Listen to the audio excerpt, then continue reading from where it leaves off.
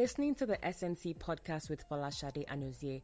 To ensure that you don't miss subsequent episodes and to listen to past episodes, you can visit us on our various social media platforms at the SNC podcast. So that's THESNCPODCAST. And that name is universal across Twitter, Instagram, Facebook, SoundCloud, Mixcloud, and iTunes.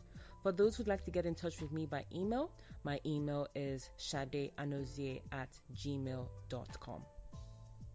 You are welcome to another episode of the SNC podcast. My name is Folashade Anozie. For those who are new to the podcast, welcome. Thank you for checking it out. And for those who have stuck with me since episode 1, I'm truly, truly thankful. Now for this episode, which is episode 7, for those who have been counting, I have with me multilingual singer-songwriter Amaha. Amaha is a breath of fresh air, and her music can be described as fresh, yet still effortlessly traditional and soulful. Over the course of the interview, we talk about quite a lot, from her creative process, her perspective on artists doing covers, her encounter with Timbaland, the present state of music sonically, and so much more. I hope you enjoy my interview with her. I have on the show with me today Nigerian-born, American-bred singer-songwriter Amaha. Amaha wrote her first song at the ripe age of 13, and she has not stopped writing ever since. To hone her craft even further, between 2015 and 2016, she took courses at the Berklee School of Music. Through the Consortium MMT program, she also received mentorship and tutelage from Dave Porter of Sam and Dave fame. Amaha's sound can be defined as soulful and sumptuous Afro-pop jazz dripping with vocalizations of lushness and sensitivity. At the 2016 ASCAP Expo, famed American producer Timbaland apparently echoed the same sentiment on the ability of Amaha's voice to transfix and inspire listeners. Talk about major credibility. Amaha, welcome to the show. Thank you for having me. Yay. I'm excited to be here. I'm glad to have you. So how has your day been? My dear, between the side hustle and the straight hustle is hustling we are. We have been doing straight hustling today, so it's been a good day. Very unproductive day, so it's been a good one. Okay, that's good. And how has 2017 been so far for you? 2017 has been awesome. I've released one single February 14th. Okay. Called Space Cowboy. Okay, we'll get to that later for sure. You know now, yeah. We'll get to that later. So you released that, okay. Now just for the record, you know that I first heard about you through Bella Ninja. I don't know if you know that. Yes. Yeah, I first heard about you, Bella Ninja. For people who don't know, Amaha was featured on Bella Ninja in 2012. It was through their Red Alert music segment. It was by music writer Omnos, and I remember that the two songs were Nawa, Dukia, and Arigato Baby. And that was how I started. That was how I started stalking you.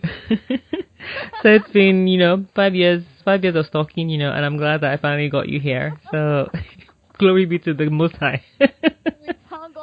We thank the Lord, yes. I can go back and tell my village people I have stuff. My sister, 2017 is a year for that. So, okay, yeah. So you said your day has been great so far. I'm glad you said that. That's cool. Now, I always start off with the show. I always ask people to tell me what their passport name is. So I know you have Amaha, but what is the name that your parents gave to you? So if you could tell us what that is. Okay, so are you ready for this? Yes, I am ready. My full government Nigerian name. Mm-hmm. You are ready? Yes. Okay. Amelia Megoja Shimedwa Helena Akbutu. Okay. And see, that was hella fast. So say it slower so that I heard Amelia. Okay, Amelia, Amelia, which means industrious. Okay. Megoja, which means I forbid sorrow in Robo. Oh. Yeah, in my dad's language of Urobo. Okay. Then Ashimedwa or Ashimedwalim, which means let God complete what he has done for me in Igbo, my mom's language. Wow. And then Helena, which is my confirmation name because I'm Catholic, and it means guiding light. And then lastly, Akbotu, which is my son name, which means the world is ours. Wow. So can you say that again slower? Amelia? It's Amelia Megoja. Ashimedwalim Helena Akbutu. Oh, wow. That's so you're Urobo and Igbo. Yes. That's so cool. Yay. I like people. Proud. Yeah. That's yeah, I'm glad.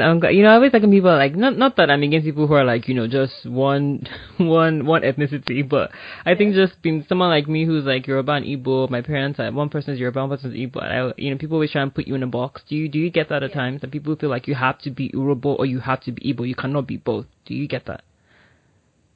I don't see that as much whenever you have intertribal or intercultural or interethnic, depending on whatever term you want to use. I don't see that as much when you have a major ethnic group paired with a non-major ethnic group. I think you see that more when you have like intertribal with Hausa, Igbo, or Yoruba Igbo, or Yoruba Hausa. You kind of have them kind of jostling for position. Mm-hmm. I see that amongst the major groups, the non-major groups, I don't see that as much. Somebody that's Birom and marrying somebody that is Jukun, they really don't care. Yeah. They are both Birom and Jukun. Yeah. Same thing, I guess, with my dad and my mom, because my mom is not Eastern Igbo. My mom is Southwestern Igbo. Oh, okay. I don't even know what the difference is. I'm so embarrassed, but you know. Don't feel bad. Don't feel okay, your mom is not from Owerri, right? No, my mom Okay. is not from Is Owerri, that's east. That's east. Okay. Yeah. That's going to be east. Okay, so at least I know something. I'm redeeming myself. I need to go and visit, you know. Yeah, you know, there has to be an applause, which I'm totally like somewhat missing somewhere here. Where is the applause for this? I don't know if you can hear my applause. Can you hear it? I can hear it. I can hear it. Where's the applause button? I have the applause. Don't worry, it's there. Don't worry. I will do it in the post-production. Yeah, okay. So, where are you based at the moment? I am actually based in Southeast Texas. Okay. I'm just an hour and away from Houston, Texas. An hour and a half away from Houston, Texas. In a little town called Orange, Texas. Orange, Texas. Okay, cool. I have a cousin in Austin, so that's cool. Can you tell us how you got started with music? So music for me wasn't necessarily something that I thought of as an actual profession. Music was just something I did so that I would not run crazy. It was the thing that was my free mental therapy, dealing with being back home and being, because I don't know if you can tell already, but I was the weird kid in school. So being the weird kid, music was my safe space. Music was my escape.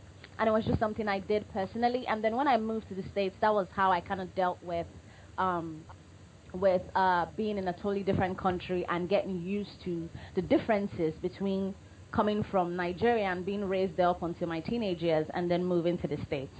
So it was something I did that was kind of like free therapy. But in addition to just being therapy, it was also one of the places that I felt like I shined or I did well. One of the things that I felt just came naturally. It wasn't something forced. It was something that just came to me.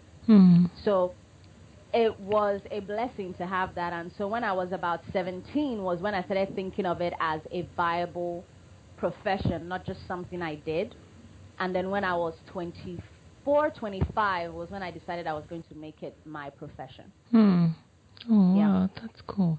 So it's safe to say that your original goal was not to be an artist. It was supposed to be some type of outlet for you. Yes. Okay. My original goal was to become a doctor, actually. Oh. I was going to be mending broken hearts. I was supposed to become a cardiothoracic surgeon. Look at that. Cardiothoracic. Let me know that bagam. Cardio what again? Thoracic surgeon. Oh, so that does that sound? Is that the heart? No. Yes. Okay. So basically the thorax. Yeah. Okay. In the heart itself. So that was what I was doing. Oh, so you're not doing that because you're pursuing music full time, right? I'm pursuing music full time. I mean, part time right now, but it's gearing towards. You know how you turn your side hustle into your main hustle. True. That's what I'm doing. Trying to make it main hustle. But right now I'm working in logistics and supply. Oh wow! Can you imagine? Yeah. From doctor to logistics and supply. I mean, it's not. Is it safe to say that your parents were kind of disappointed? Nigerian parents being the way that they are. Oh no, your parents are totally. I got blessed in this one. My mom, yes, when I said, okay, I'm switching my major to music and theater, she was like, no. Yeah. But she's like, continue on with the computer engineering degree that you're getting. So I did, and then I worked in web development, and then I went back and got an MBA, and then shifted to global procurement and logistics. But she still has hope that I'll become a doctor, but she could see that music was the thing that I shined at. So she's always been a staunch supporter since I told her at 17 I was going for a contest all the way through to now. She's been my cheerleader in the background. That's cool. Shout out to Mumsy. So I feel like it's always important for children to have supportive parents, especially when you are trying to pursue a career that you feel like society has restricted you or wants to prevent you from actually pursuing, because it's not it's not going to make you money now or whatever that is. So shout out to your Mumsy. Now, what was it like when you wrote your first song? Because like I mentioned in the introduction, you are a singer-songwriter. Can you tell us about, as you were trying to find yourself, moving to the States from Nigeria, what was that like when you wrote your first song? So most of my first songs, I told you it was therapy. So I don't even let anybody see it except family members, because most of that stuff was just dark. Like, I think if I was born and raised in the United States, I would have been one of those emo kids with like black hair and eyeliner. That was my entire teenage lifestyle. Like, all my music around then. The world is horrible. The plants are dying. Like, just horrible, depressing stuff. So I do not share that type of stuff. So that, like I said, was therapy. But then as I grew older, I started understanding the power of a song. So when I was 13 back home, there were more gospel stuff. When I was in my teenage years, like 15, 16, 17, they were dark, dreary, depressing songs up until I was maybe about 19. And then I started finding myself, and so they've gotten lighter as I've gotten happier as a person. So they've gotten lighter and they've gotten more, they've gained more depth in their power. And of course, Berkeley has helped me to channel that and make the songs even more powerful. Yeah, we'll get to Berkeley later in the show. Now, I know that you said that you started writing music because you were trying to find yourself.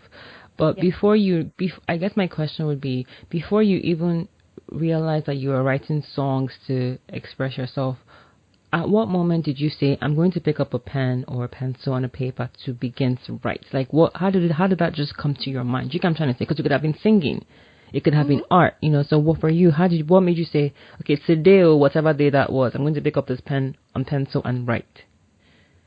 I was 13 when I wrote my first song, and honestly, it was to impress my dad. I was sitting in the back seat, and I can't remember which gospel artist was popular at the time, and Dad used to play that song over and over and over again. And I was very good at mimicry, so I would mimic the artist from the back seat. So one day he's driving the whole family to church, and then he hears me in the background, and he's like, kind of situation, oh my God, keep singing it type of situation. So when he did that, then all the songs I wrote after that, I didn't write that many.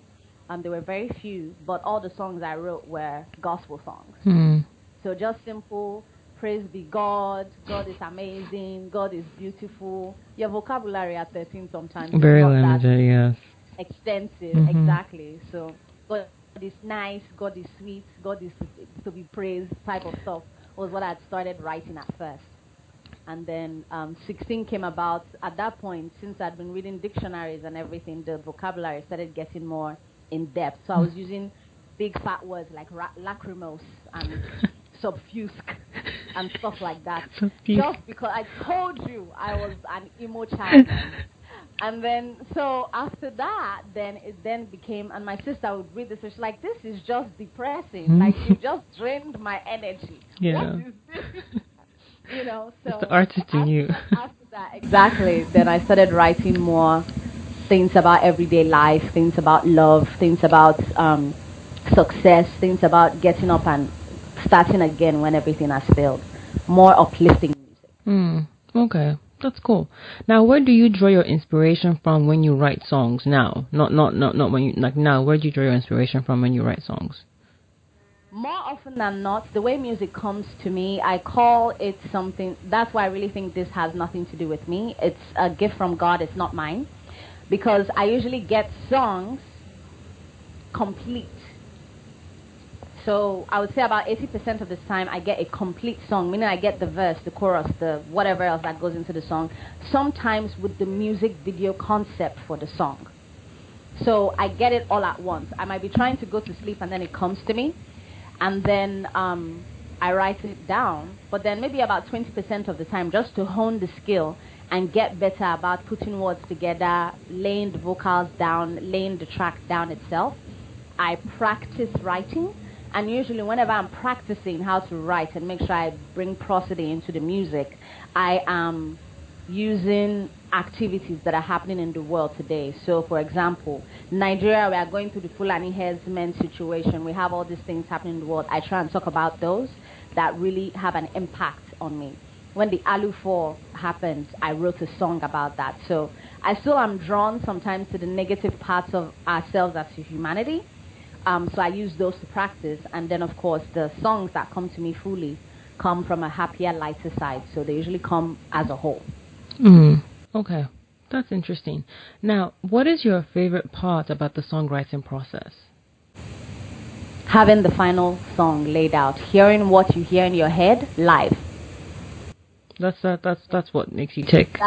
Yes, that's the best part of it. I honestly love every piece of it, but finally hearing every piece, from writing the song itself, going into the studio, booking the time, getting the musicians together, it's all so much fun. I never get tired of doing it, but then hearing that final, that's the song I had in my head, and it's live, and it's something that I shifted from the spiritual to the physical realm, is amazingly powerful.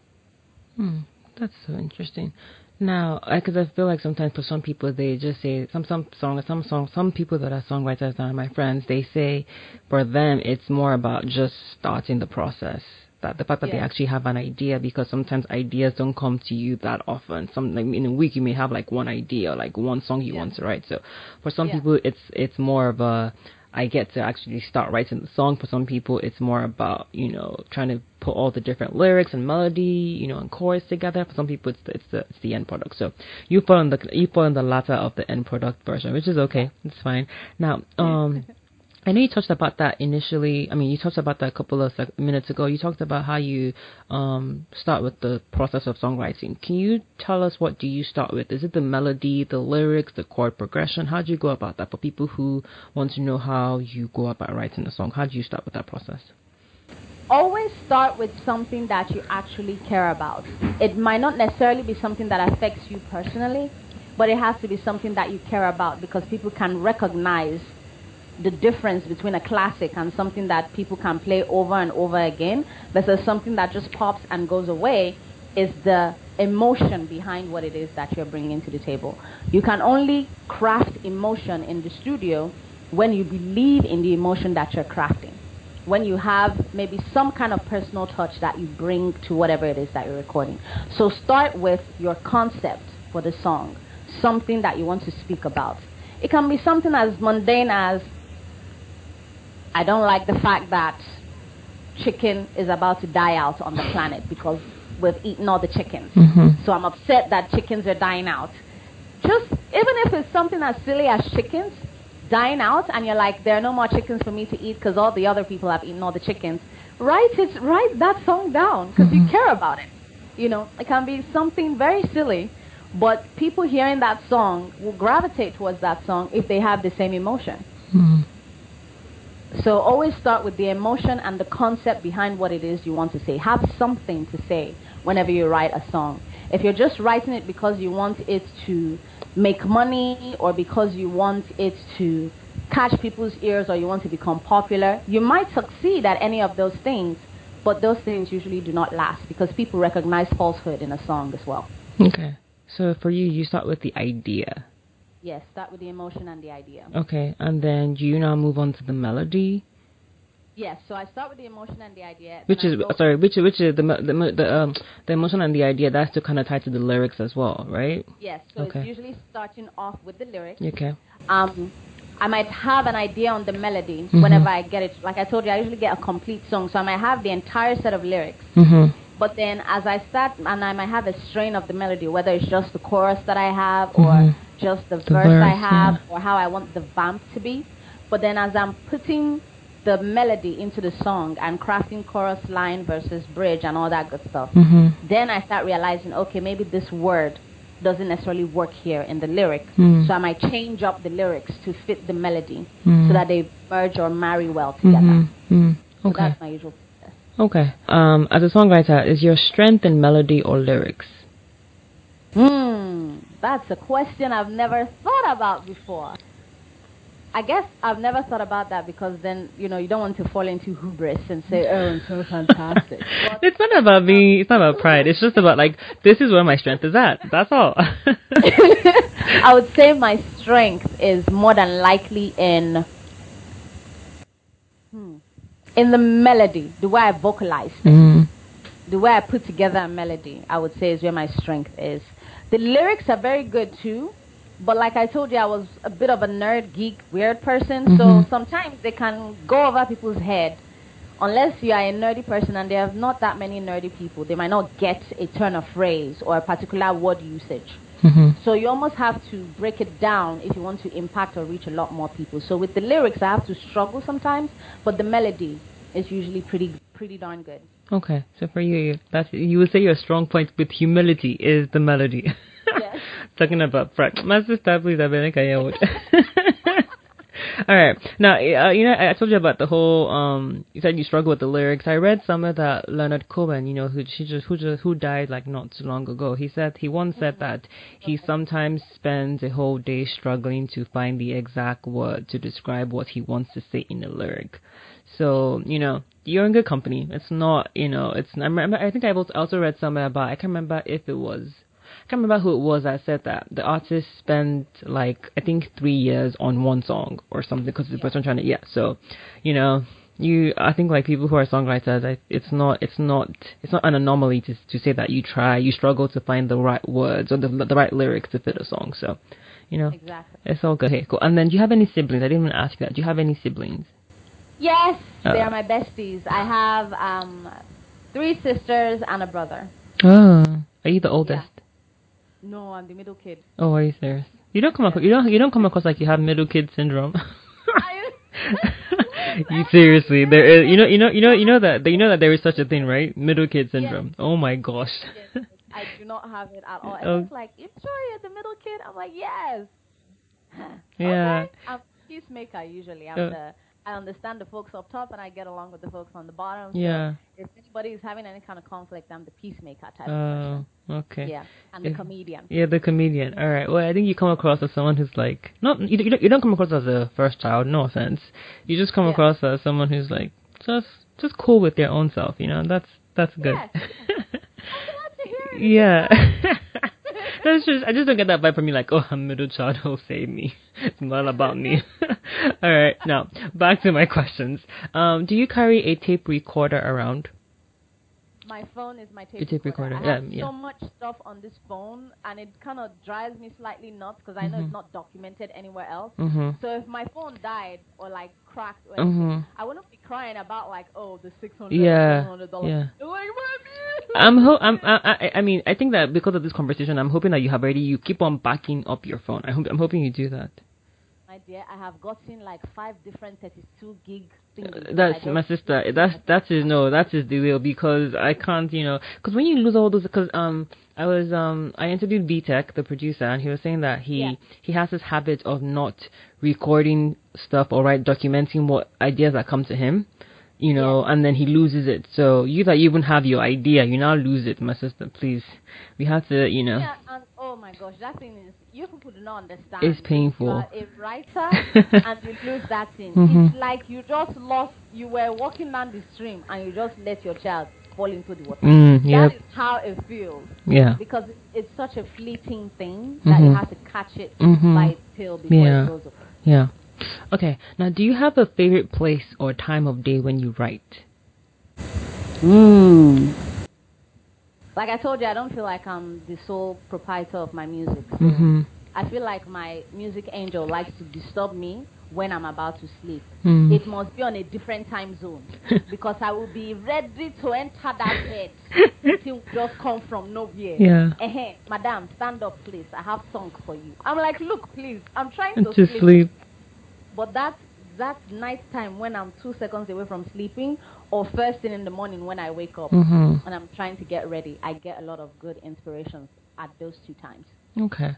All right. That's so but you don't have a favorite place, but your time is more either at night or in the morning. Yes. Okay. Well, I guess maybe the place would be your bed. Since yes, it happens, my bed. Yeah. It's usually where it goes down in the bed. It goes down. we switch from DM to the bed. Okay. Now, what instruments do you play, Amaha? I play the udu. I play a lot more percussion. Okay.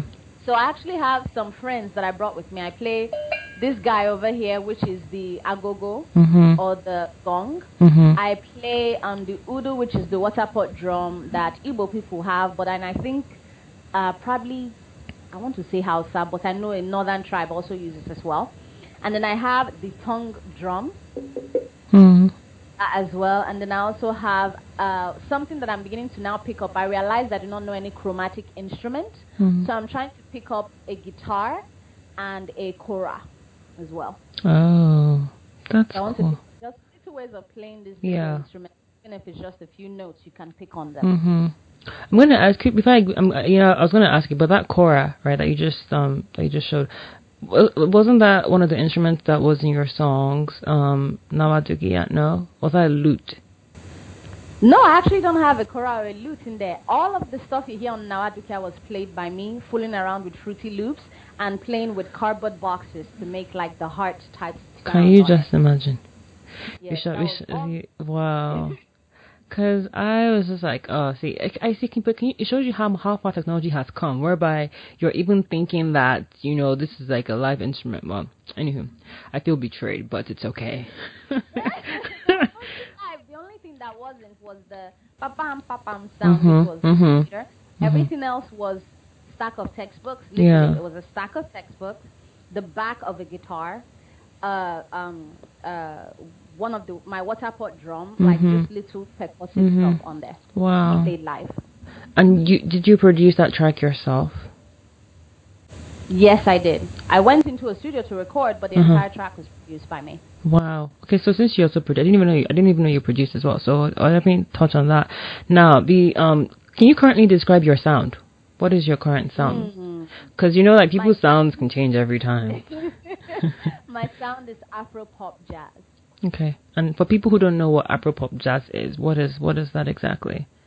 So it has pop tendencies, meaning melody is king, and it will probably be around current instruments or emotions that we all share.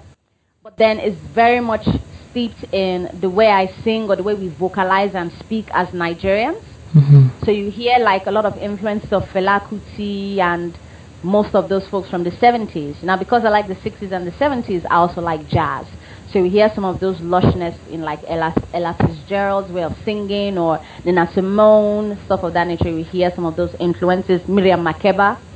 And then that's where the jazz element comes in. I usually am a bit more experimental. It's not your quintessential Nigerian Afro beat or Afro pop. It's influenced by those jazz experimental behavior. Oh, interesting. Yeah. Interesting. Yeah. Okay, now so let's talk about your I don't know if I should call it the album or a project or a mixtape, the Quiet Fusillade. Yes. Is it an album or a mixtape? It's an EP. It's an EP. Okay. Because like I said, when I first heard about you was through Bella Ninja, and Ono said that Quiet Fusillade was your album, and then when I went to your website, I saw that it had about 5 or 6 songs. So for me, I thought that either that was going to be a mixtape or EP, but people decide what they want to describe their project as, so I didn't want to like jump the gun, as they say. Now, how did you come across? Come about the name Quiet Fusillade? Remember, I told you I'm a bit of a nerd. So so it's a quiet fusillade. That is actually an oxymoron. Yeah, you can say fusillade or fusillade. Either way, it's correct to say. You can say fusillade or fusillade. putting the word quiet in front of a fusillade or a fusillade is an oxymoron because a fusillade, by its very nature, the very first way you would describe it is a cacophony of sound. Usually, they are using to describe whenever a whole bunch of gunshots go off at the same time, or like cannons going off. So obviously that's loud, but then you stick quiet in front of that. So it was about the fact that I had this powerful voice and I had this powerful music that I had to put out there, but it's not yet making noise. It's not yet creating a buzz. So I called it a quiet fusillade. Oh, okay. That's interesting. Yeah, you are definitely on the nerd Yes. nerd vibe, yeah. Yes. Now, quiet fusillade, which I'm gonna go with your description or pronunciation. It has songs such as Amor, Amore, Arigato Baby, Cause You Smell Good, Feeling Good, and now Nawa Dukia, right? Okay, now let's start with Amore. I hope I'm pronouncing that right. You're doing well. Yeah. Okay. Can you talk a bit about Amore? Because I So feel like Amu Amore. before you go on, I feel like it has Yeah. a. You can correct me. I feel like it has a very fun Latin slash French vibe that it's given up. Is it safe to say that? Or am I You are wrong? absolutely on the money, and I'm Okay. glad to hear that because then that means I did my job well as a musician. Okay. Yeah. So. So it was influenced, and if you notice, I said it's kind of like the salsero. I normally call it Latin mix or salsero mix. That's because I used to work at a salsa club as a side gig that I did at the time. So I heard a lot of salsa music and I learned how to dance salsa and bachata and all that good stuff. So I wanted to make something that fused into that, but then I also speak French, Japanese, and German. So I wanted The to have. hell? Why aren't you working for the UN?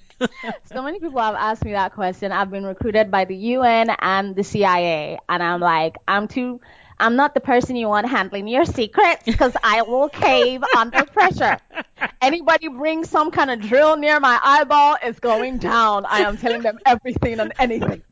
Um, Because that's dope, yo. What the hell? Like, seriously? I am so see, like I struggle. I'm learning English. I did try. you did try that, I did try. bro? Not gonna No, do that's Japanese, not but PG, no be yo. okay, yeah. So continue. Yeah. So you used to work at a salsa. That's dope though. You used to work at a salsa club. Yeah. So yeah. Yes, yes. So I used to work at a salsa club. I was like the hostess and hi, buenos dias, blah blah blah type person. So, I learned how to do salsa and everything from being, and I also like salsa music. So I wanted to make a track that had French influences, but then I didn't speak Spanish. So I actually recruited my friend that I met in France, who was Moroccan, but then spoke Arabic, Spanish, and French. And then we kind of toggled back and forth on the English portion of it, and then came up with the correct Spanish because my Spanish was horrible. It was babblefish Spanish. Yeah, so then she helped me to correct my Spanish, and then I wrote the song completely. Now, what was the inspiration behind it? Was it just like your experience working at the salsa club that you said, "Oh, I want to make a song that has this type of sound or vibe"? Yes, I wanted to make something that had that kind of sound or vibe. I actually had a previous version of that particular track. So I wrote it initially, but then with horrible Spanish. And then I wanted to do it again once I started working in the salsa club, and I wanted to make it now a true Spanish salsa um, remix. So that's the final remix that you hear on the EP. Oh, Yeah. that's so, and who you produced that song? Yes, I had very awesome producer and studio engineer that worked with me. His name is Terrence Clark, was the producer or co-producer, and then uh, uh, uh, I'm still thinking Terrence Clark. What is his name? Chris Carter. Sorry about that. Chris, don't be mad. Chris Carter was the one that opened his studio to me, and then also helped with the studio engineering and making sure everything came together beautifully. Oh, nice. Okay, so let's just give the people a sound of what Amore sounds like, okay? And then we'll be right Yay! back. And we'll be right back.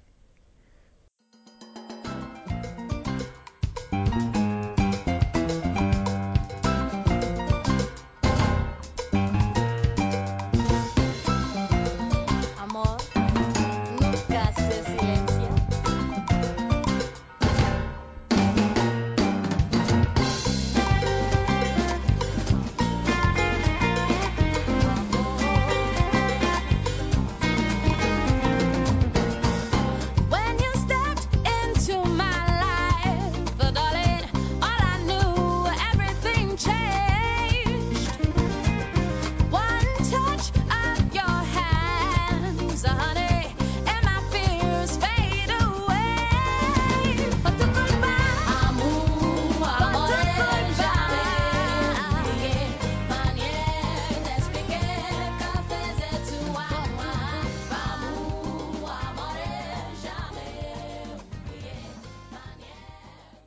Yeah, it's one of my favorite songs from you from Quiet Fuse a lot. I like that song a lot. It's no I really like it. I just it's I feel like it's very sensual but still very it's just very sensual and mature. I like it a lot. And you said you dance bachata? Bachata, One of yes. my friends has been trying to get me to dance bachata. I went to a salsa club. Was it last semester or like my first year of law school? I think my second year. We went to a salsa club and it was. I tried it once and but it's yeah. And maybe I need to pick it up. Not that you've mentioned. I'll be like okay, try it now. All right. You have to Yeah. practice now.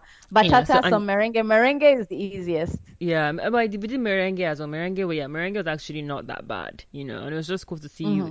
the couples do that. So, but bachata is the one that she's been trying to teach me. So, now that you've mentioned it, maybe I will go and develop that. But now okay, so from Amore, now let's go to Arigato Baby. Talk Yay! about Arigato Baby. So that was when I had just taken my first Japanese class and I wanted to practice my Japanese. Mm-hmm. So I wanted to write a song that utilized some of the words I had picked up in Japanese. Arigato is thank you. And then sayonara is sayonara. You're supposed to not pronounce the R completely. But sayonara is bye bye. So I wanted to use those two words in the song and I kind of wrote that song initially. It just came the very first uh, chorus came, and then about maybe 10 minutes later, the entire rest of the song came. And so I put that together and then put in all the Japanese words that I knew at the time and made that particular song. So it's a love song. It's a very sweet love song. Was it Thank about you someone? for being awesome. Was it inspired by a personal experience or was it just a random song? My dear, I haven't seen love like that yet. So this was just me imagining what it Imagining the is love. like. Yes, when you have future bay, wherever you are, I'm coming for you. You just coming for you. You better be I'm coming ready. for him. Now He better arigato be ready. baby. Sorry. What? Sorry. What did you say? I missed that. I said he better be ready. Well, we're putting that into the universe, so you better recognize.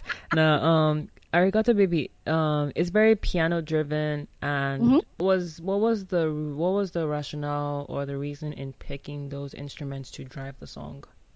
So that was very much where Terence helped me out with Okay. putting together that particular song because I knew the instruments I wanted, but then he was the person that would help me like source the musicians for hire that would be able to Mm-hmm. put together my idea. Mm-hmm. So I kind of laid down the idea and the vocalizations and everything, and then I told them which kind of instruments I heard, what I hear the instruments doing, and then they would help me craft that idea together. I'll pull Mm-hmm. it together. So Okay. he was instrumental in helping me meet that bass and I think it was Gary Goin that did the bass on that and it sounded phenomenal. Those guys are excellent musicians in Memphis. Yeah. Okay. Now let's give the people a sound of what Arigato Baby sounds like for those who haven't heard it, okay? Awesome. Boom boom dum tack tack do. Boom boom dum tack do. Boom boom dum tack do. Hoo oh do do do do. Dum tack do. Boom boom dum tack do. Boom boom dum tack do. Hoo oh do do do. I find myself wanting to be with you always 1 minute without you just won't work. Believe me, arigato, baby, baby. I think that we make the perfect mix of two, don't you, don't you? I can't see myself with anyone but you know, baby, can you? Time will tell if this love of ours will last. Arigato, baby, baby. Okay, so that is Arigato Baby. Now I'm going to move on to okay. So this song I feel like it cracks me up. It cracks me up because I feel like you are just speaking my mind. The song is "Cause You Smell Good." Yes. Okay, that is the most random title, but it's so awesome. Okay, to talk about the title quickly, how did you come up with that title? Don't judge me, but No, like it's the fine. first thing I see in a guy is not actually something seen, it's the way he smells. Oh my, that's why I'm saying that you're speaking my mind. I'm telling you, let me tell you, if you want to carry him, if you want to steal me, kidnap me, get a guy who smells like, Like, oh my hey, gosh.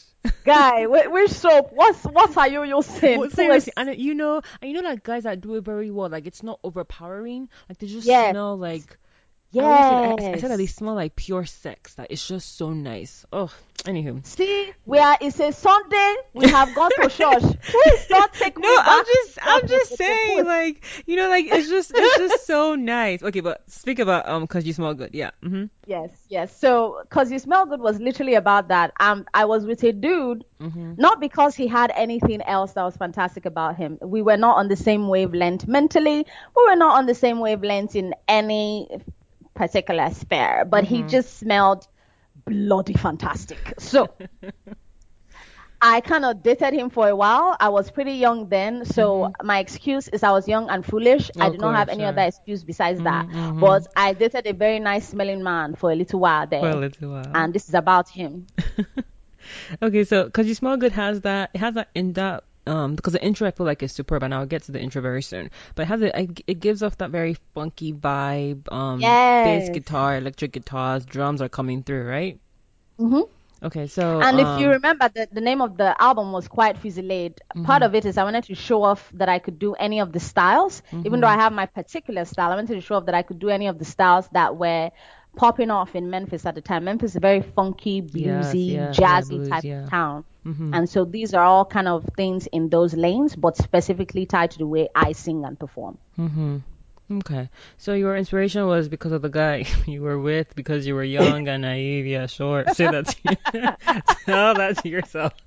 That is Um, my excuse, yeah, and I'm that's your excuse. Of sticking with course, it. yeah. Let's get a vibe of 'Cause You Smell Good. Be right back.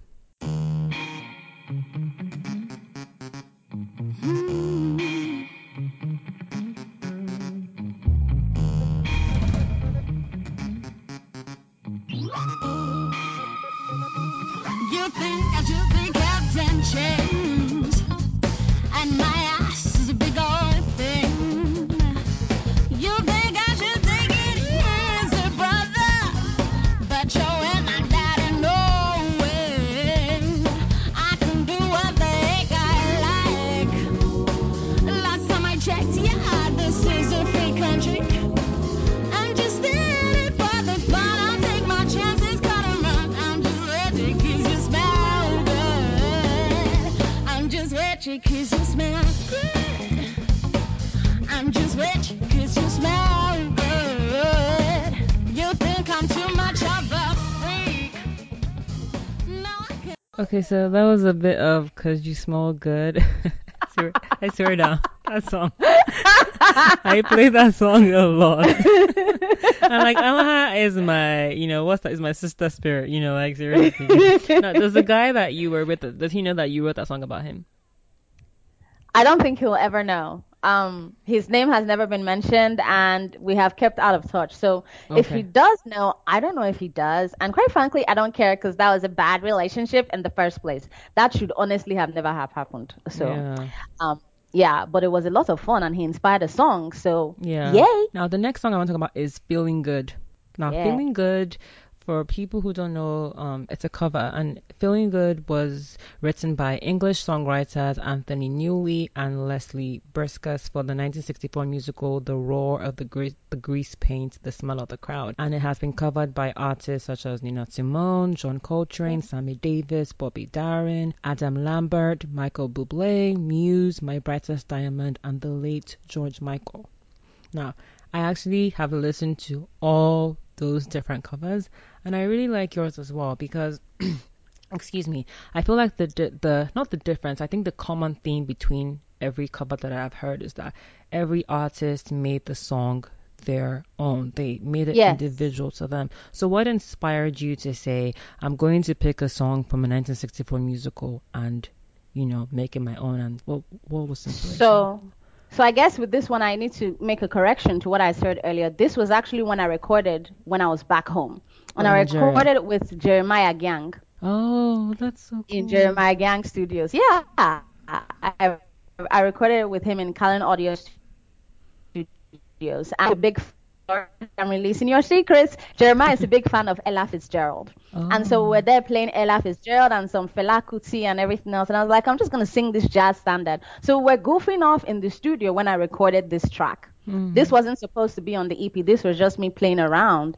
And then I recorded it, and some people came by and heard the playback of the song. And they were like, oh my God, who is singing? Type of situation. And Jeremiah was like, we need to make this an actual song. His brother, Sammy Gyang, who is a phenomenal producer, by the way, produces for Ice Prince and whatnot. Yeah. So he played the piano piece on that song, and it just came together beautifully. So that was really something, play with Jeremiah Gyang, and I had a song, and that went on the EP. Yeah, cool. All right, let's give people a sound of what feeling good smells like. See, I'm still stuck on the country smells good. Okay, let's give people a taste of what feeling good sounds like. Awesome.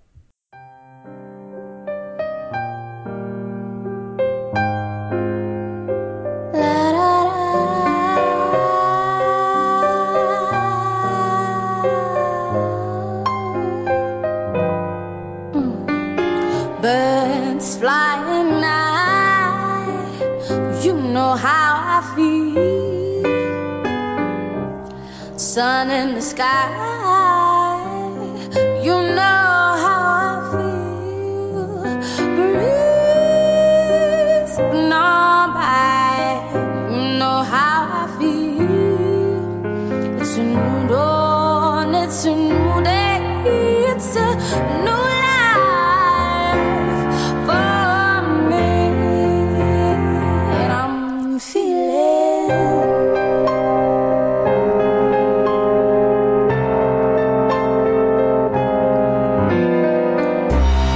fish in the sea,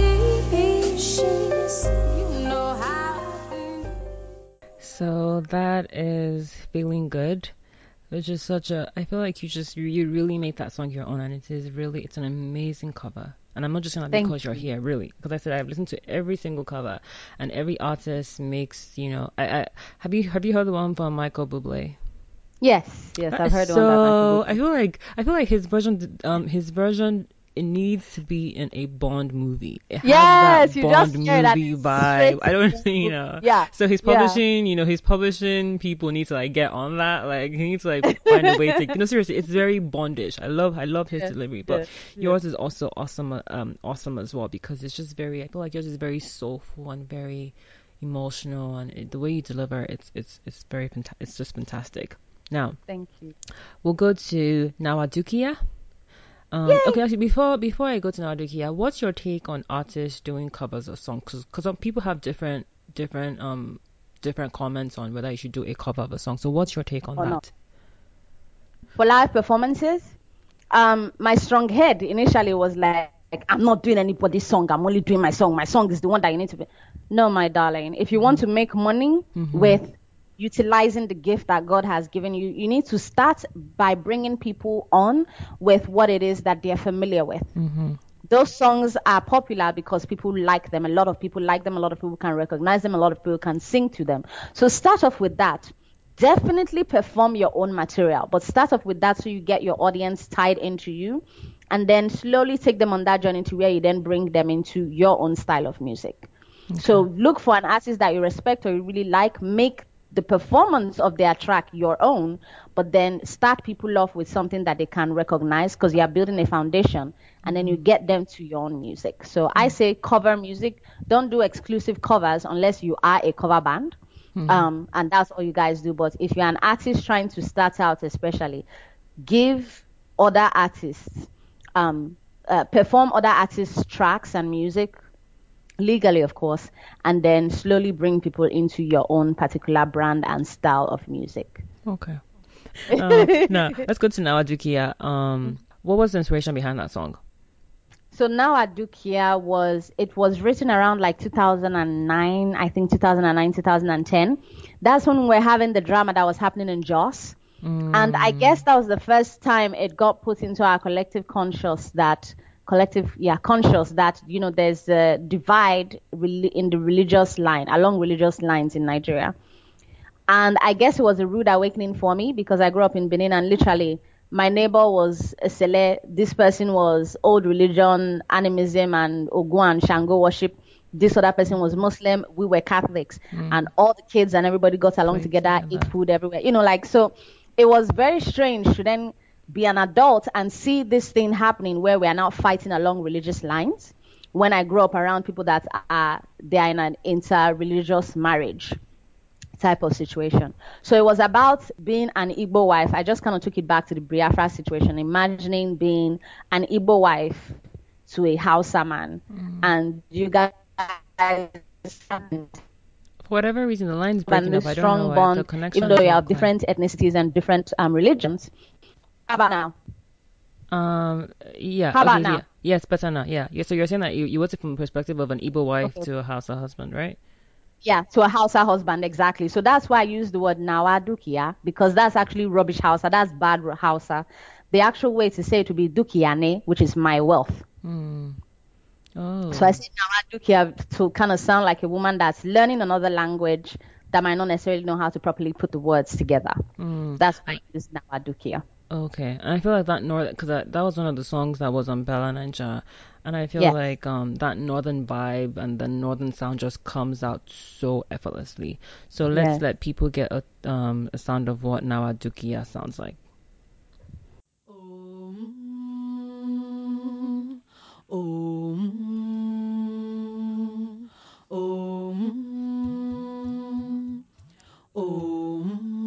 Ina sonka baby, now I do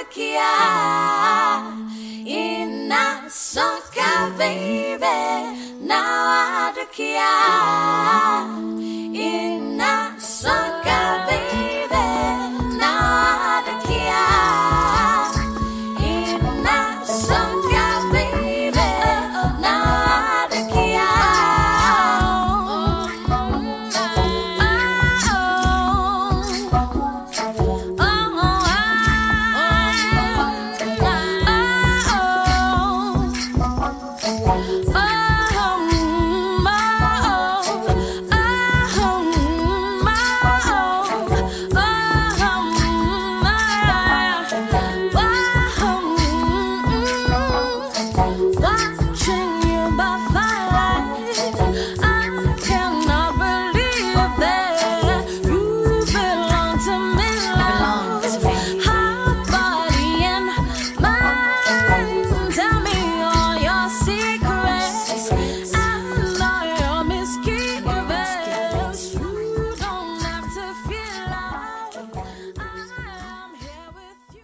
So that's just a brief snippet of what Nawadukia sounds like. You have lyrics in Nawadukia such as "Tell me all your secrets, all your misgivings. This world is a mystery. This life is a journey. I've been blessed to know you. No worries, my darling. We'll stand strong till the end." Yes. That's really, yeah. And how long did it take you to write the song? It came in like a 10-minute situation. It was literally the entire song. At the time, too, I had taken Lali, what was that? Lali 1100, which is basically whenever they have a foreign language class at my university. And the foreign language was Hausa. We had a Hausa Fulbright scholar come to the college to teach Hausa for Hausa 1 and Hausa 2. And that's how I picked up the Hausa that I used to write the song. Oh, where did you go for college? University of Memphis. Oh, okay. Wow. Yeah. And then where did you get your MBA? University of Memphis. Memphis as well. Okay, so you're a Memphis girl to the core. Go Tigers! Go Tigers! Go Tigers, really. Okay. So you speak Hausa, you speak Japanese. And what else was the other one you said? German? German and French. My sister. So Hausa, my Hausa is horrible. But it comes across because there's certain parts that you can hear the Hausa language, and I think you did a good job for me, someone like me who doesn't speak Hausa. Okay, cool. Now, you apparently were also supposed to put a mixtape called Slack of the Say. Yes. What happened to that? That actually came out, and it's still out there. It's on my Bandcamp. So if you go amahaonline.bandcamp.com. I have to put it out. I'll send that link to you as soon as. Bandcamp.com. So amahaonline.bandcamp.com. Okay. And you'll see Slack of the Same. And Slack of the Same, because it's not. Is it on Amaha? Is it on your Amaha website? Yes, it should. Well, it should be on the Amaha website. If it's not, I'll put it on there. Yeah, because I didn't. I've seriously. I've spent a lot of time on your website, so I didn't see it. Yeah. Thank you. I'll go ahead and make sure that it's on there. I'll do it prontissimo after we finish this call. Yes. Now, your most recent single is called Space Cowboy. Yes. So can you talk about Space Cowboy? So Space Cowboy is about a See, now everybody that's hearing this now think I'm just dating all these rubbish guys. I promise it's not like that. But sure, if that's what you say to comfort yourself. Go ahead. But there was this guy and he was a Yoruba demon. So yeah, it was he personified it. I mean, like, just no. I don't understand why he had to take it that far, because Yoruba people are so nice. He just decided he was going to personify this stereotype. But anyway, he was one of those, and he inspired that particular song. But the funny thing is, everybody hears the song and they're like, "Oh, I wish I were your space cowboy." I'm like, "No, you don't. You don't want to be space cowboy. I hate that motherfucker." So, so Chloe, you are no longer friends. No, we're not. Not even in the vicinity of friendship. But yeah, so that was who kind of inspired that particular one. But then I also had some snippets that I borrowed from other people's crappy relationships and infused in the song as well. So it's not just about my crappy relationship. I decided it's a free for all market, and I will include other people's crappy relationships. Look at you being so kind to the earth. Just kind to I do this for the gram. I do this for the world. Yeah, like a person like that.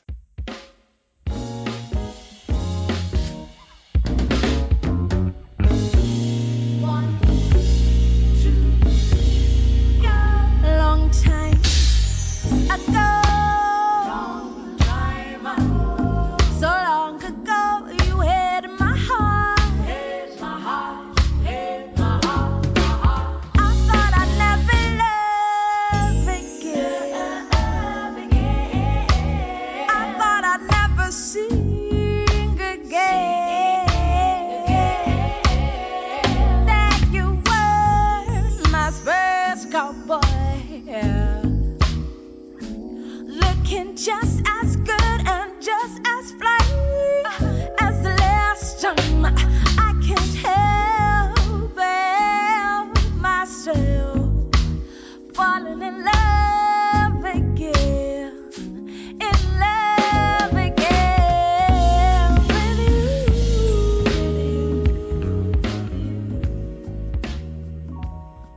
you. Because you're a writer. Why haven't you tapped into the publishing aspect? So up until, like I told you, this was not necessarily something that I took seriously as a profession until more recently. Part of me going back and taking those classes with Berkeley and everything is because I realized I knew jack squat about the music business as a whole. So 2015 was learning on a formal scale what it actually entails. 2016 has been, late 2015, 2016 was getting my stagecraft up, and then 2016 was joining ASCAP. So only recently I even knew about making sure I was part of a PRO or a publishing rights organization and stuff of that nature. So as we move into 2017, publishing and making sure that you're getting more money options for your music, what I'm going to be doing, because now I'm trying to transition to making it full time. Yeah, that's pretty dope. What was your experience like? Because I know you just touched on that briefly. What was your experience like at the Berkeley School of Music? So I took Berkeley online, and it was through a consortium, I think you would call it, called Coursera.org. Coursera, yeah. So it's awesome because they can give you like these short classes that you can take. You expend about 12 hours per week. Focus on getting something that you actually want to use that you can use for your business. So for me, it was getting a capstone, doing everything all the way to a capstone for music through Berkeley, and just getting a real good basic introduction to the music business. So it was pretty phenomenal. You can go back and watch the videos. I still have access to all that learning. So I like the fact that I can always go back whenever I'm forgetting something or missing something and relearn that information. What's your opinion on the song formula process nowadays, whereby songs are strategically crafted to make them more memorable? Because the comment is that we live in a short attention span culture. And you demand short attention span songs. So what's your take on that? I am on the fence on that one. While I understand the fact that at the end of the day, whether we like it or not, as artists, we are making a product. It is a business. So I understand that word, but your product reaches the masses and you're targeting them in a way that you would place any other kind of product. But at the same time, you don't want to lose the soul, because at the end of the day, even though we are marketing a product, that product has power.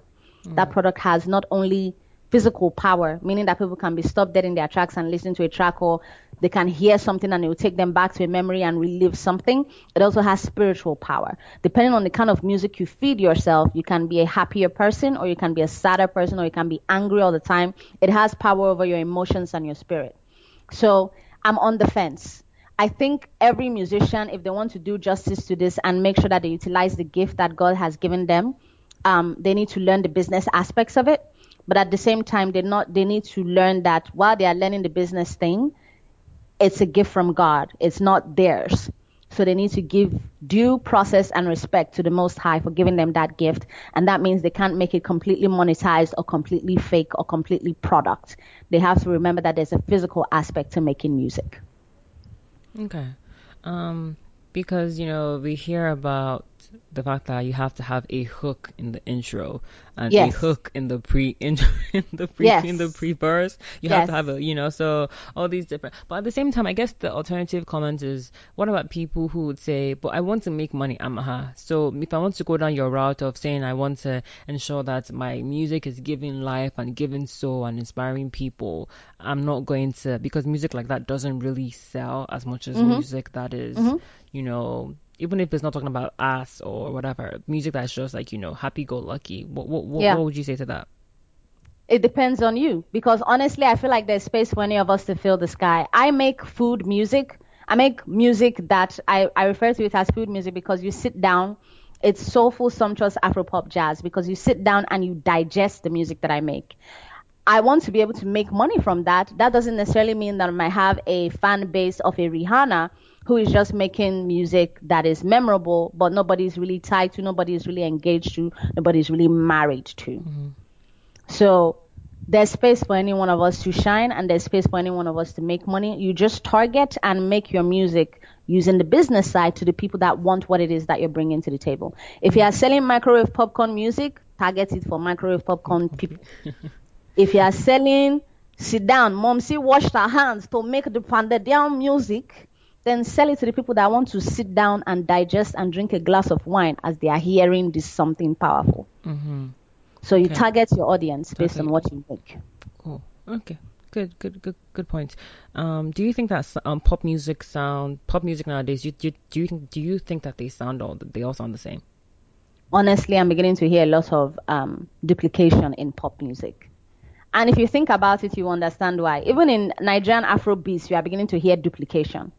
Because most people want to make money. We are not as bad as the American scene. No offense to America, but everything is beginning to sound the same. We are not as bad as that, because we still have a variety of cultures and we still want to sound original in Nigeria. But at the same time, people want to make money. It is seen now as a viable profession. Before people got into it, so a lot more people stayed in the music because they loved what they were doing. Fame was a byproduct of it. Now people are like, I want the fame and I want the recognition and everything else. But honestly, if this wasn't making me money, I could be doing something else entirely. I'm just about the money and the cash. And if you look at their music, that's what it talks about usually. Sex, money, nothing powerful, nothing memorable. The, I guess, alternative comment to your comments is the fact that maybe the reason why it sounds the same is because you have the same songwriters and producers who are working on most of the top hit songs that we have nowadays. So there's going to be some overlap in what one producer does for whoever it is to another singer, songwriter. Absolutely. So, yeah. Absolutely. Did you have anything else to add to that? I think that also falls into it, because if you are trying to make money from it, obviously you are looking for the people that will give you the social accrual, or the social platform to stand on. Because if you say, hey, I made a track by Timbaland, or hey, I have a track that was done by David Guetta, people are more likely to listen to you and say, oh, who is this person that David Guetta or whomever wanted to work with? Versus if you say, I have a track that was made by Bob John Studios over in Arkansas. Who?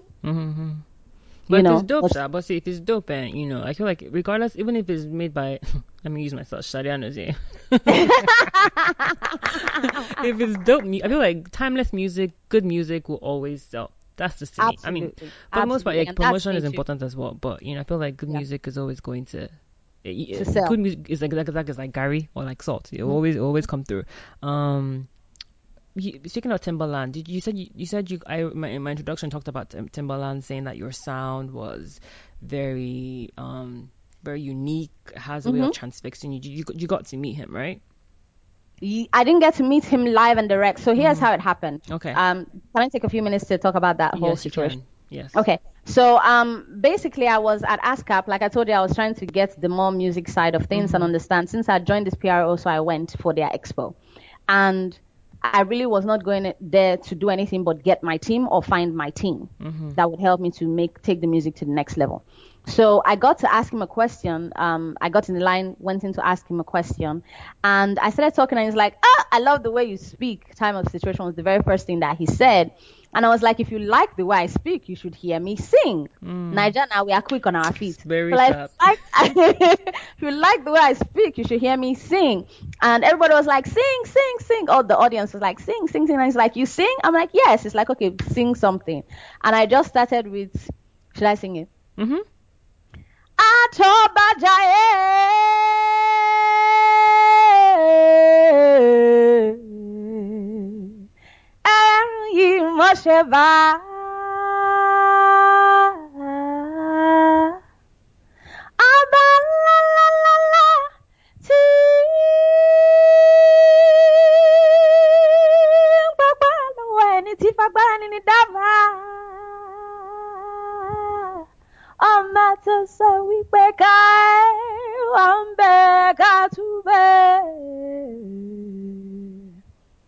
So that's what I sang real quick. That Oriki. Okay. That Yoruba Oriki. Real quick. What I sang. She said real What did you say? That Yoruba Oriki is what I'd sang. And the funny thing is that I sang that twice earlier that day when I met a girl from Jos and when I met a girl from South Africa. Because honestly, I was looking for the Africans at this ASCAP so that we can all link together and understand the music thing. Because sometimes you want people that understand what it is that you're doing from your side of the continent type of situation. So I sang it twice earlier that day. And then since that was the song that was in my head, so I just went ahead and sang that song. And he's like, you are going to be on my next album. Make sure my producers in the back get you. Yeah. So because he was working on what's the show with Cookie? Empire. Yeah. He was working on Empire, so he couldn't come physically there. So he told his producers to get me to the back, and then he got my contact information and all that good stuff. So that's how that happened. So are we going to hopefully hear you on a Timbaland track? The man is a busy man, but now it's Nigerians people, we are hustlers. Yeah, my sister, we have to hustle that hustle. That thing that you said, you must do it. Amen. Yes. Dude, like even just you said that I did it real quick, like really. How did you that to pump humility? That is so nice, yo. That's wow. I was like, oh my god. No, that's really wow. Please pursue that. It'll be lovely to hear hear a song produced by especially because of how I guess Timbaland is such an awesome producer, and I feel like he's able to adapt to different sounds. Yes, that's why I've always wanted to work with him. He's awesome to me. Yeah. Yeah. Please follow up, my sister. Please follow up, and then you can come and premiere your song on my show. my podcast. I got you.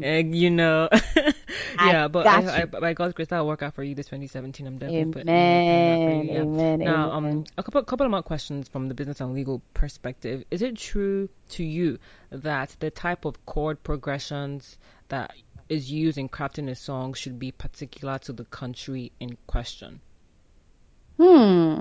Not necessarily. I read that somewhere that in certain, I read that somewhere in a couple of books that I've been reading that in certain countries, certain chord progressions may not work well. And if you're trying to sell a song or trying to sell an album, you using a chord progression that is maybe particular to the US and you're trying to sell in America would not necessarily sell. But you're saying that to you, that's not necessarily the case.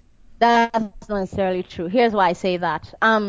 We wouldn't have crossover artists if you were using chord progressions that were only unique to the particular country. Shakira will not be as big as she is in the United States. That woman sounds straight up like the Lebanese culture that she descends from, with the Spanish influence from being a Colombian Lebanese person. So you can already hear the that's not an American way of singing or vocalizing anything. Timbaland himself is another person that does that. He uses a lot of Indian influence in his music and chord progressions. There are lots of other people that have crossed over into the United States that are coming with Latin or foreign styles of presenting music that make a big splash. Akon has done the Indian thing before too in his music, and he also sings with a Senegalese tint to the way he sings, since he's obviously of Senegalese descent. So it doesn't necessarily fit it unless the country in question has a very strict way of the chord tied to the way they speak. India has very linked chord progressions with the way they also speak their language, especially in Hindi. There's already a very defined culture around the scales of their music as well as around the language itself and how they follow those scales. Like, or when they start doing that, that is all their chord progressions and scales that they're playing around with. Same thing with Arabic countries and I don't know. Somebody that comes to my mind is what's this woman's name? Maluma would be another person that kind of sings from Mauritania that has a particular way that their language fits with the way they sing. So, that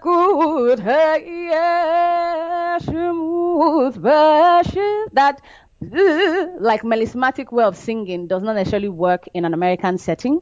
But if you know how to market it, or if you bring in certain Western elements as well, it will work. Okay. Interesting take. Now, sorry, I think your answer was just very interesting in comparison to what I've read. Also, everyone has different perspectives, but that's a very interesting way of looking at it from your perspective, and I appreciate that.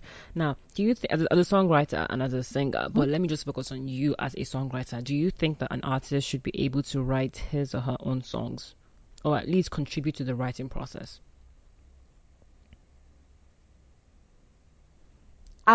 In a true artist, if you go around calling yourself an artist, you should be able to contribute to the writing of your own song, or at least put together the melody. Why did you say so? Whether you're because it is an art form. If you do not know at least some element of the art form, then you are not an artist. You're just marketing a product at that point, is the way I look at it. Is there anything wrong with that? There's nothing wrong with that. But like I said, people have microwave popcorn music and people have sit down, wash your hand and cook the food music. So if you are doing microwave music, that's for you. That works fine. You are not necessarily in it to be an artist. You are in it to make music. There's a difference between I just make music versus I am an artist. If you are calling yourself, having the onus and the chutzpah and the cajones to call yourself an artist, okay, you better be involved in the writing of the music, or whether it's in the melody that you're putting together, whether it's in the instrumentation that you're putting together, whether it's in the actual lyrics that you're putting together. Some piece of the writing needs to be ascertainable that you are involved in. Okay. Yeah, there is lots of schools of thought about that. There are schools of thought that echo what you're saying, and there are schools of thought that say that an artist does not need to write their own song. you just singing a song already makes you an artist, and there are artists that go on tour and they may not have time to be involved in the writing process. So how does that make them less of an artist just because they don't write their songs? Like, you have people like Whitney Houston, you have people like all these awesome singers that people would be surprised to know that some of them don't write their own music, don't write their song, or didn't write their own songs, and and then people say that doesn't make them less of an artist. So I think with the singer songwriter camps, you people are very, you must write your song. You must be able to write something in there. You are whack. No, I don't necessarily think that they are whack. Like I said, there's space for everybody to bring their style to them, because there are some people that's, like you rightly said, Whitney Houston can vocalize the heck out of a song. Till today, everybody, even all of us that are singer-songwriters, talking about you must write something inside your song, we are still there, and I trying to sing that high note. You see what I'm saying? So, right, but vocalize it in a way that if nobody told you that she was not involved in the writing process, you don't bloody care. Exactly. She has such power in her voice and in the way she sings something. So you must bring something to the process, because the vocalization and way of singing is also part of the process. Yeah. Okay. But if you are just there parroting, no offense, Britney Spears, but Britney Spears is like, I am a huge Britney fan. I have been a Britney fan since I was in secondary school. You just love her because you just like her. That's the only excuse I can give you, because I say you just love her because you just like her as a person. That's the only thing I can give you. I love Britney songs, like Please Please. Yes. Oh, baby. What? That song is one of my favorites. What? Amaha, please, let's not fight. Let us not fight. Okay, let's Hit Me Baby fighting One at More the Time. Market. We'll keep it away from here. Hit Me Baby One More Time is the jam, my sister. Produced by Max Martin. My sister, no, it really though. I mean, like, okay, people keep saying she can't sing or whatever. Have you heard Every Time? Which one is Every Time? Every time I try to fly, I fall without my wings. I feel so. Check that song out. I'll check it out. Yeah, seriously, check it out. I'll give Britney Spears a chance just because of you. I will try and listen again. No, my sister, Britney, though, check out Every Time. Every Time is an amazing song. It's an amazing song. Now, final question on business and legal question. Let me just move on before you come and kill my love my love for Britney. Is that what is your take on artists who are not songwriters taking a piece of the writing credit, whereby they say, if someone like Amaha writes me a song, just because I want to get a part of the royalties and be seen as a credible artist, they take a piece of the writing credit even though they had nothing to do with it. What is your take on that? If they are the ones that are vocalizing it, they're also involved in the writing process. Like I said, it's all part and parcel of bringing the final song to play. If you as a songwriter, more often than not, you're marketing it to an artist, because you might not necessarily be the one that wants to be out there as a performer, as a musician. Otherwise, you would sing it yourself and not have somebody else do it. Yeah. You see what I'm saying? So, especially because there are less and less avenues for artists to generate income in music, I see no reason why they can't have, even if it's not that large of a percentage. Now, if they are there saying, I must collect 50% when you didn't write the song, different story. But if a musician or an artist or performer says, let me at least get 10% of these royalties that are going to be back paid off of this song, that's part of the cause. Their face and their voice and their vocalization and their person is the one that is presenting the song that you wrote. So they have a say in whatever it is that is coming off of, or in whatever royalties are generating off. I do not think that's a bad thing at all. I think it's just good business. And I think if they are going to be the face of your song, they should be getting some kind of that back for their work on it. But you have an issue when it comes to 50 comparison to 10. Yes, yeah, okay. It depends on the percentage that they are taking. They can't obviously claim a larger portion of the song, even if they are the ones that they have their face out there. So let's say you eventually join Sony as you get a publishing deal with Sony, and you write this awesome song, and no name. I mean, I'm not going to mention any names, but some successful artist says, I want your song and I'm willing to sing it, but I'm going to get 50%. You would not allow that to happen. Is that what you're saying? Yes, we will have to have a negotiating type of situation. 50 or nothing. That's the offer. Sorry, madam, you are not getting the song. And again, it's a huge artist, like someone like, let's just say Adele. Nope. You are still clutching your But isn't the whole point of getting your song your song out there? Because regardless, you're going to make money and you're going to get the. Okay, go ahead. So I guess for me, I guess I'm responding nope in the fact that I'm thinking to myself, if it's dope enough to attract Adele's eye, it should be dope enough to attract somebody else's eye. However, sometimes you have to let some stuff go. Exactly. So starting out, Sia is one of those people that does this quite a bit. She will let Rihanna get percentages on the song. She will let all these other ladies get percentages of the song. But she makes sure that the ones that she knows, because sometimes when you write a song, you're like, if this thing is marketed well, I know this thing will blow. This song has the power to make a big splash. So she keeps those types of songs for herself. So if I'm putting it out there and an Adele likes the song, more than likely, if I'm a good businesswoman, I'm putting out the songs that are not necessarily, or I have the ones that I know for my own self, especially if I'm a singer-songwriter, meaning I also perform, I'm going to keep those things for myself. And then the other stuff, okay, Adele can have this 50%. I know that Adele is going to bring me fame, and I know that because people now see Adele singing the song and she's winning awards of that song, I'm going to get other potential clients. So it's a matter of looking at it on the business side once again and saying, does this add to my longevity in generating other artists that want to come and work with me? And in that case, maybe that one song or those two songs can go and she can get 50% on them. But then every other song after that, now that you've increased your name and your status, you negotiate from a higher vantage point. Yeah. I see that perspective, but then there's the alternative perspective that even if you keep said songs for yourself, if you are not quote unquote marketable as an artist, even if you're a singer songwriter, because there are singer songwriters that are not really doing that well, why would you want to keep the song for yourself when you can, again, I get what you're saying. I'm just saying, I feel like that debate is always going to be there, so not to belabor the point. I do get what you're saying now. Okay, now back to the creative process before I wrap it up with you, is what has been the greatest influence on your creativity?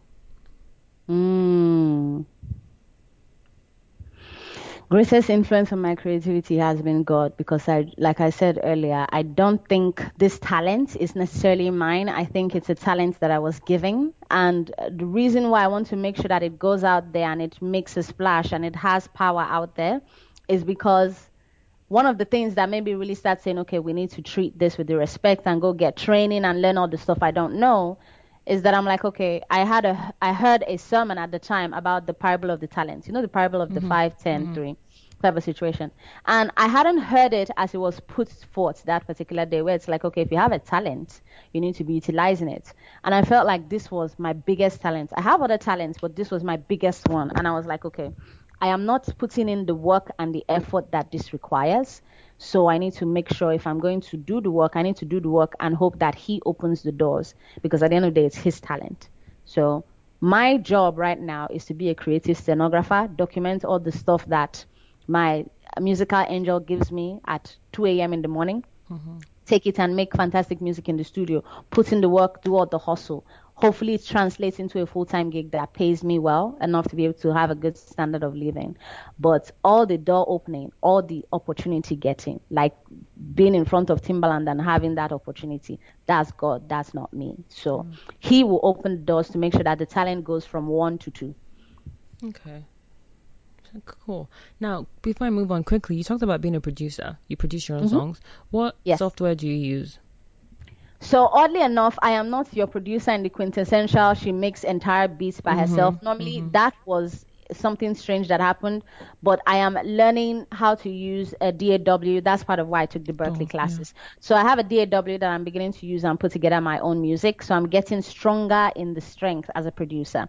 So I use when I first started, obviously Fruity Loops was the gateway one. Now I'm using Acoustica Mixcraft. Okay. And then I have other DAWs I'm getting to look into, one of which is going to be Ableton Live. I want to kind of look into using that as well. Okay. So it's more than likely going to be Acoustica Mixcraft and Ableton Live. That'll be my two major DAWs. Okay. And what made you make that? What made you say you wanted to add being a producer to part of your repertoire? As an artist, usually you are going into the studio and you are relying on a producer to come up or to put together your track. Because I get the songs completely and I have a very distinct, especially living in the United States, sometimes it's harder to explain the Nigerian side of things that you're wanting to appear on your music because they are not as familiar with, they don't have that lexicon. They don't This line have keeps the breaking up. Nigerian Continue. lexicon. Mm-hmm. You do that better if you have, can you hear me better now? I can hear you now, yeah. Uh-huh. Okay. So you do that better as an artist if you are able to speak in the language and in the terms that the producer understands. And I think I can only do that if I at least have some producer cred. I might not become the next Timbaland, but I will be able to at least say, I want this, this, this, and this, and I hear it here, and this is where I want dynamism, and this is how I want the track to flow. Yeah. I mean, Yes. I feel like it's for an art as an artist or whether a singer songwriter, just an artist in general, it's always good if you're well rounded. If you can if you Exactly. can master if you can even master your own song, if you can mix your own song, if you know, so there's nothing wrong. Exactly. It just makes it that much more amazing. Obviously, at the same time, you want to give it to the professionals, but if you can for the demo make your own thing sound as good as possible before you Exactly. give it to it's always a good thing. It's powerful, and plus you also get more money that way because you can now also claim producer credit. Exactly. So you're trying to get all the royalties from every possible angle. Do you realize that I'm half Igbo? Excuse you. That Igbo side, they come out every time. Excuse you, please. Nah, I'm not here to be broke. Seriously. Now, which musicians and songwriters have been your greatest influence? I know you talked about God, but do you know what other musicians and songwriters have influenced you? In terms of someone that just totally, two women that totally, actually three, that totally blew my mind in terms of their vocalization: Miriam Makeba, Bjork, Angelique Kidjo. And what was it about them? You said that vocalizations. Can you talk Their about vocalizations, the way they sang songs. Bjork is very experimental. Bjork is someone that just seems to go into the studio and just plays around with her random weird accent and does whatever the heck she wants. Angelique Kidjo has a very powerful voice and she knows how to control that power on that voice. She knows when to release it. She knows when to hold it in. While Miriam Makeba has this voice that stops you, like it's like somebody giving you fresh whiskey whenever you hear Miriam Makeba's voice. She has this very silky, beautiful voice that is just timeless. So I like those three women because of the way that they vocalize their music. In terms of artists that have always kind of reminded me that the profession was the idea that I could still do this as a profession, two people influenced me. Asha, when she came out in 2008, because at that point I was ready to give up. I literally was like, screw this music stuff. We are just going to be an engineer and software and just know that that's our life. Yeah, let's just stick to that. So she and in 2010, when I was ready to give up again, Miyavi Ishihara, who is a Japanese rock singer, visual kei singer. So those two were the ones that influenced me in that way. Okay. I love that your influences are very varied. They're not one-dimensional. Now, currently, who are your favorite songwriters or musicians? Can you name 4? 4. Yeah. Oh, that's a hard one. So probably because I know him as a person, Jeremiah Gyang. Okay, and why? I think he's bloody awesome. I think he's very good at what he does, and I think that he sticks to who he is whenever he sings music. You don't hear whatever he's singing and not recognize that this is a man from the Middle Belt side of the country. He's very proud of his culture. It's his presence in his music, but at the same time, he gives God the glory whenever he writes a song, and then he has a very distinct sensibility about what he writes. So he is uniquely him when he puts together music. So I like Jeremiah as a musician, and I think he's stupidly talented and underrated. Another person that I like, I've been listening to a lot of Fela Kuti music lately. And growing up is like, hey, daddy is playing Fela again. Let us hear words. I think it's Type every of situation. child. It's like, this man's song, 25 minutes, we are still, hey, We're you still know. here. That is You just know, the introduction. exactly. But there are 10 minutes are past introduction. You have not sang one word. What is this? But now, as an older person, and I hear the way he puts together, he's basically crafting a song, and it just blows my mind at how talented this man was and how we took him completely for granted the entire time that he was alive. Like, that man is fantastic. That man cried the whole show himself, So Fela Kuti is another person that I really respect. Another person, you are patient. I thought Miriam was exceptionally phenomenal. Leaving her homeland, being ejected from there, not being able to come in, yet still campaigning for the rights of Black South Africans and everything else. I think she was a powerful, powerful musician, standing for what she believed in, and not only doing that, but singing just South African music and bringing it to a completely new audience. I think she was a powerful musician. And then lastly, I actually I'm trying to think who I would say just blows my mind every time I hear something by them.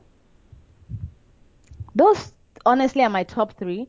Miyavi, oddly enough, is one of those people that I just like watching his growth because he was one of the new school type people where they build their entire fan base off of social media type stuff. Because at the time it was like MySpace and Facebook. Like he really used those platforms very well. For a Japanese singer that is singing completely in Japanese to come over to the United States and have that volume of people at his shows, I thought he really inspired me in terms of the more using social media to craft your fan base side of things. Okay. And then of course I also kind of like his music. That's cool. Cool. Yeah. Now, wrapping it up with the fun random questions. What is the most trouble that you have gotten into? Why are you bringing out my leg like this in public?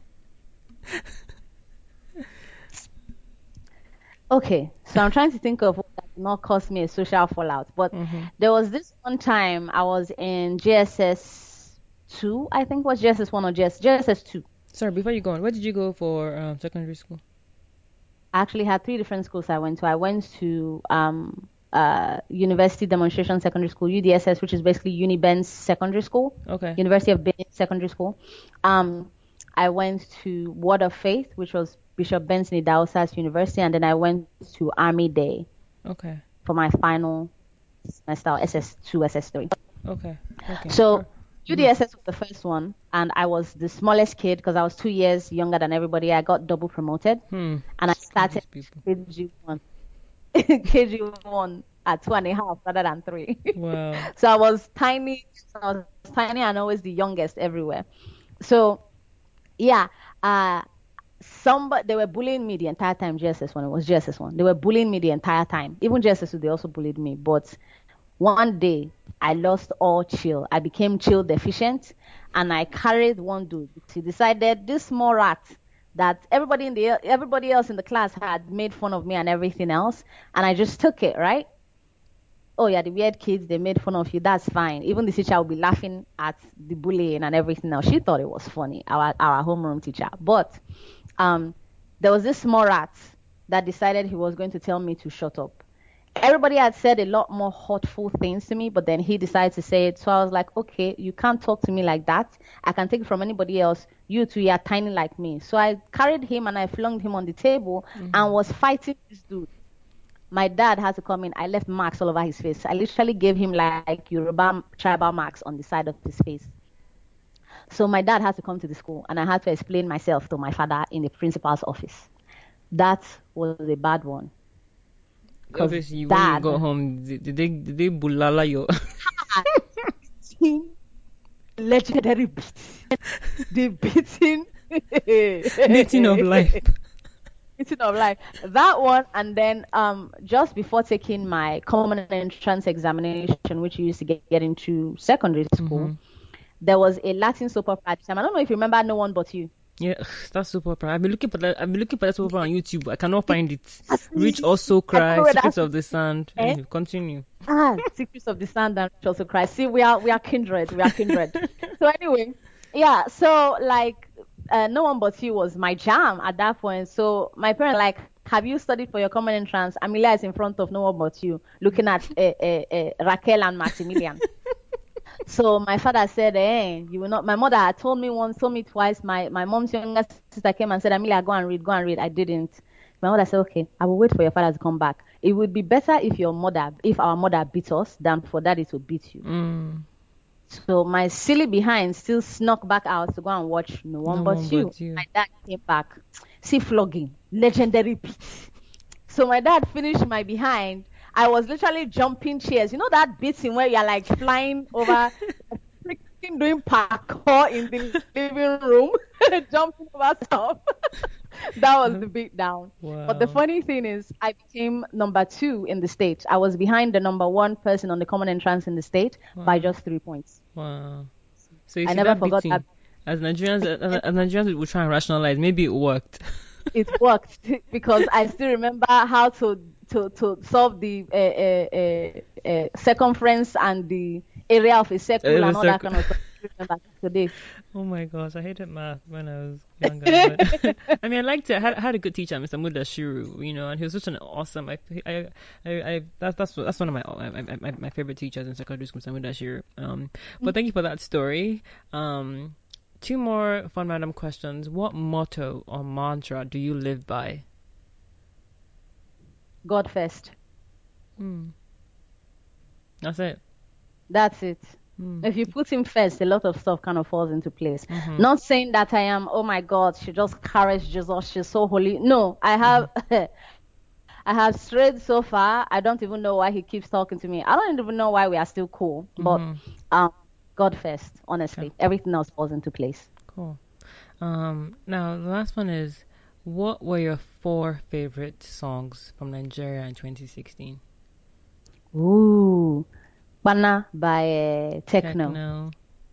Yes, that's So, going down. Bana by Techno. Um, mm, uh, what's his name? Oh, that's terrible. Rikasani, okay. Gentleman. Mm-hmm. Rika Hassani's Gentleman. No Forget by Adekunle Gold featuring Simi. Okay. One more. Oh, one more song. Song that just got me. It's not from 2016, I don't think. Okay. Yeah, it's Rabba by DJ Shapsky Oh, I heard featuring about. Yeah, I heard that what's song. his Yeah. voice name? Yeah. Can't remember who it was. Yeah, I really like that. Okay. Omoge, my rabbi is loaded. Oh, once that song starts off, I am on the dance floor acting like I do not have home training. Home Like I training. love that. No home Oh, training. cool, I love cool, that. cool. All right. Now I'm gonna wrap it up. What are your plans and hopes for the future with regard to your music for 2017 and forward? Onward, rather. To make it a full-time gig that pays enough to have a good standard of living and to be able to pay all my bills and still have money left over to save. So to make music my full-time gig Okay. is my goal for 2017 going into 2018. Great. And I'm not necessarily looking to become the next Rihanna, but I'm definitely looking to find the people that like what it is I do and are willing to invest in what it is I do for a long period of time. Okay, great. And get the publishing and record deal as well by God's grace, are you, Michelle? Amen. Yes. Now, Amen. As long as for it's not a 60 deal. sorry? Yeah, it's not. So long as She's it's 60 deal. 360 deal. Yeah. So you're okay. You're versed with 360 deals. Absolutely. Okay. All right. When you get to that road, let us know how it goes. I won't say more than that. Okay. Now, for people who want to keep up with you, because I feel like I could go on to that, but I don't want to make this podcast unnecessarily too long. Because it's really great talking to you, and there's so much that we can talk about. But people, like I said, we live in a short attention span society now, whereby people are like, yeah. Okay. Now, so for people who want to keep up with what you're doing, can you share with them your social media info and your website information? Absolutely. Everything about Amaha is going to be either www.amahamusic.com or Amaha Online. So all social media handles, Facebook, Amaha Music, SoundCloud, Amaha Online. Look for Amaha Online or Amaha Music. You will find me. Okay. And the website itself is www.amahamusic.com. Okay. So that's Facebook, Twitter, Instagram is all Amaha Online. Yeah, Amaha Music. Amaha Music. Yeah, Facebook, Amaha Music, Instagram, Amaha Music, Twitter, Amaha Online, SoundCloud, Amaha Online. Okay. All my social media handles are on the website www.amahamusic.com. Yeah, that's where you find it right there. Okay, great. Well, thank you for coming on the show, Amaha. Thank you for having me. I'm glad that you did this with me. Thank you so much. And I'm really looking forward to, if there's any way that, see, I'm coughing, I'm really coughing. If there's any way that when you're recording that your song with Timbaland, you can somehow bring me in as your lawyer, and I have to be in the studio. My sister, let's make that shit happen, okay? I'm praying that comes to fruition for you this year for sure, by God's grace, okay? Amen. All right, Amen. well, This was fabulous. We know we are going to be friends later after this part. I've seen, right? No need to stalk anymore. No need to stalk, right? I mean, like, going on your web every time. Oh my God. You're like, this girl is crazy. But thank you, Amaha. This is the end of the show, everyone. Amaha, thank you. I'm so grateful that you got to do this. And for the next episode, which will be I believe episode 8, we'll have another either songwriter or producer on the show. Till then, bye, everyone.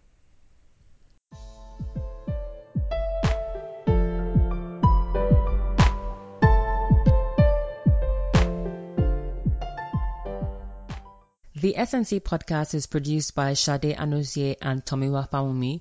To ensure you don't miss subsequent episodes, you can follow the show on its various social media handles at the SNC Podcast. So that's THESNCPODCAST.